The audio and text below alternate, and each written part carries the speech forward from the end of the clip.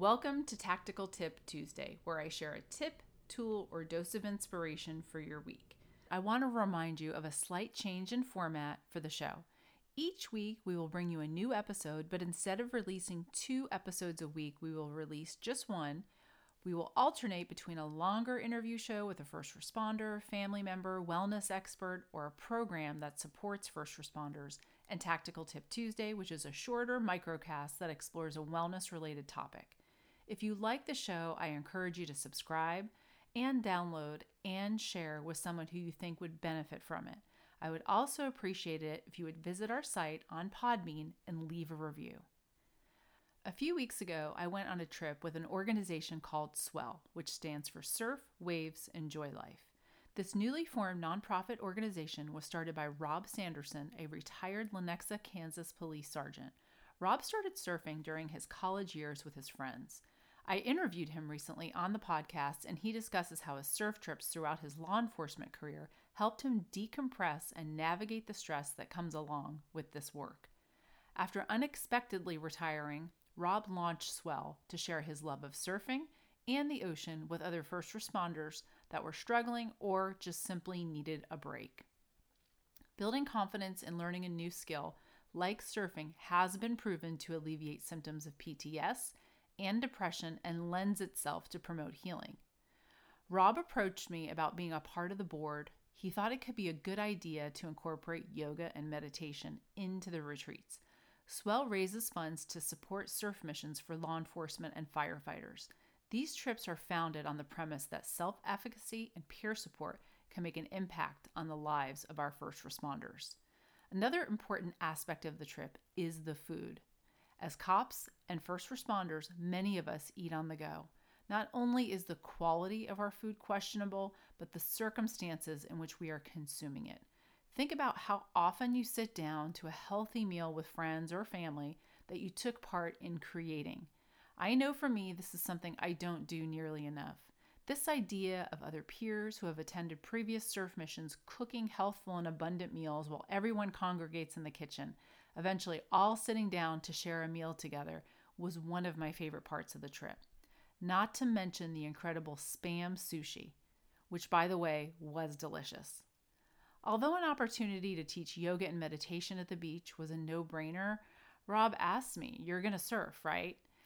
Hesitation set in. I have been afraid of the ocean since 6th grade. I love going to the beach, dipping my toes in the water, the salty air, and all the ocean vibes. But I really am deathly afraid of what lies beneath. And I'll admit it, the waves are very intimidating.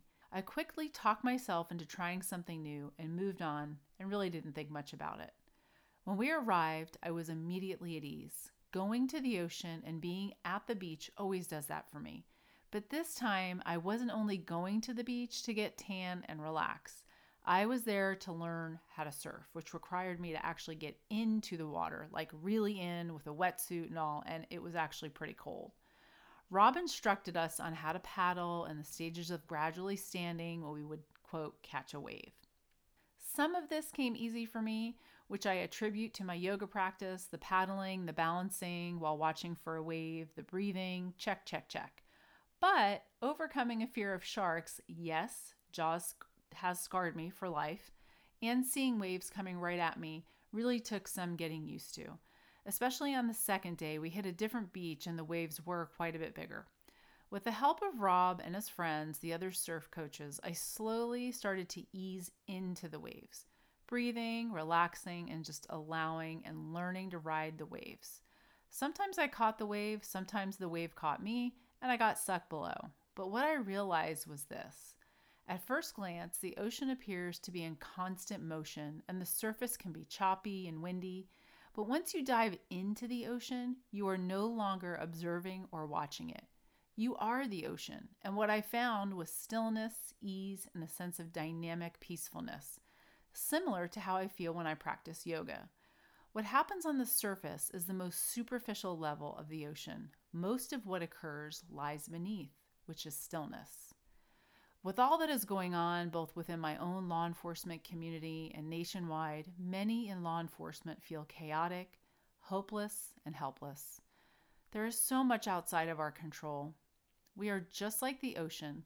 What happens externally, whether it be choppy or windy, is only a fraction of the picture. We can be still like the depths of the ocean. We just need to allow it. We never know what life will bring, and the only constant in life is change. I don't say this lightly. I remind myself of this daily, sometimes several times throughout the day. As first responders, we seek control. Right now, more than ever, we feel less in control. The impact of the past year is compounding. COVID, protests, riots, hiring and retaining employees, overtime, calls for defunding the police, these are all impacting our mental health. There's so much suffering behind the badge, and it seems to have reached its peak. Just like the waves in the ocean come and go, no challenge is permanent. I have a new relationship with the ocean. The waves inspire me now because each time they rise, then they fall. They continue to keep rising, and the depths of the ocean remain still, calm and peaceful regardless of what occurs of the surface. Whether it's an unexpected injury, a financial loss, a change in life circumstance, stressors of this work, retirement, or a desire for something new, we must find a way to navigate the chaos, change, and external circumstances that are around us. As first responders, we have an obligation to our agency, to our peers, our community, but we also have that same obligation to ourselves and our family. We must take personal responsibility for our mental and physical health, but our agencies bear that responsibility as well.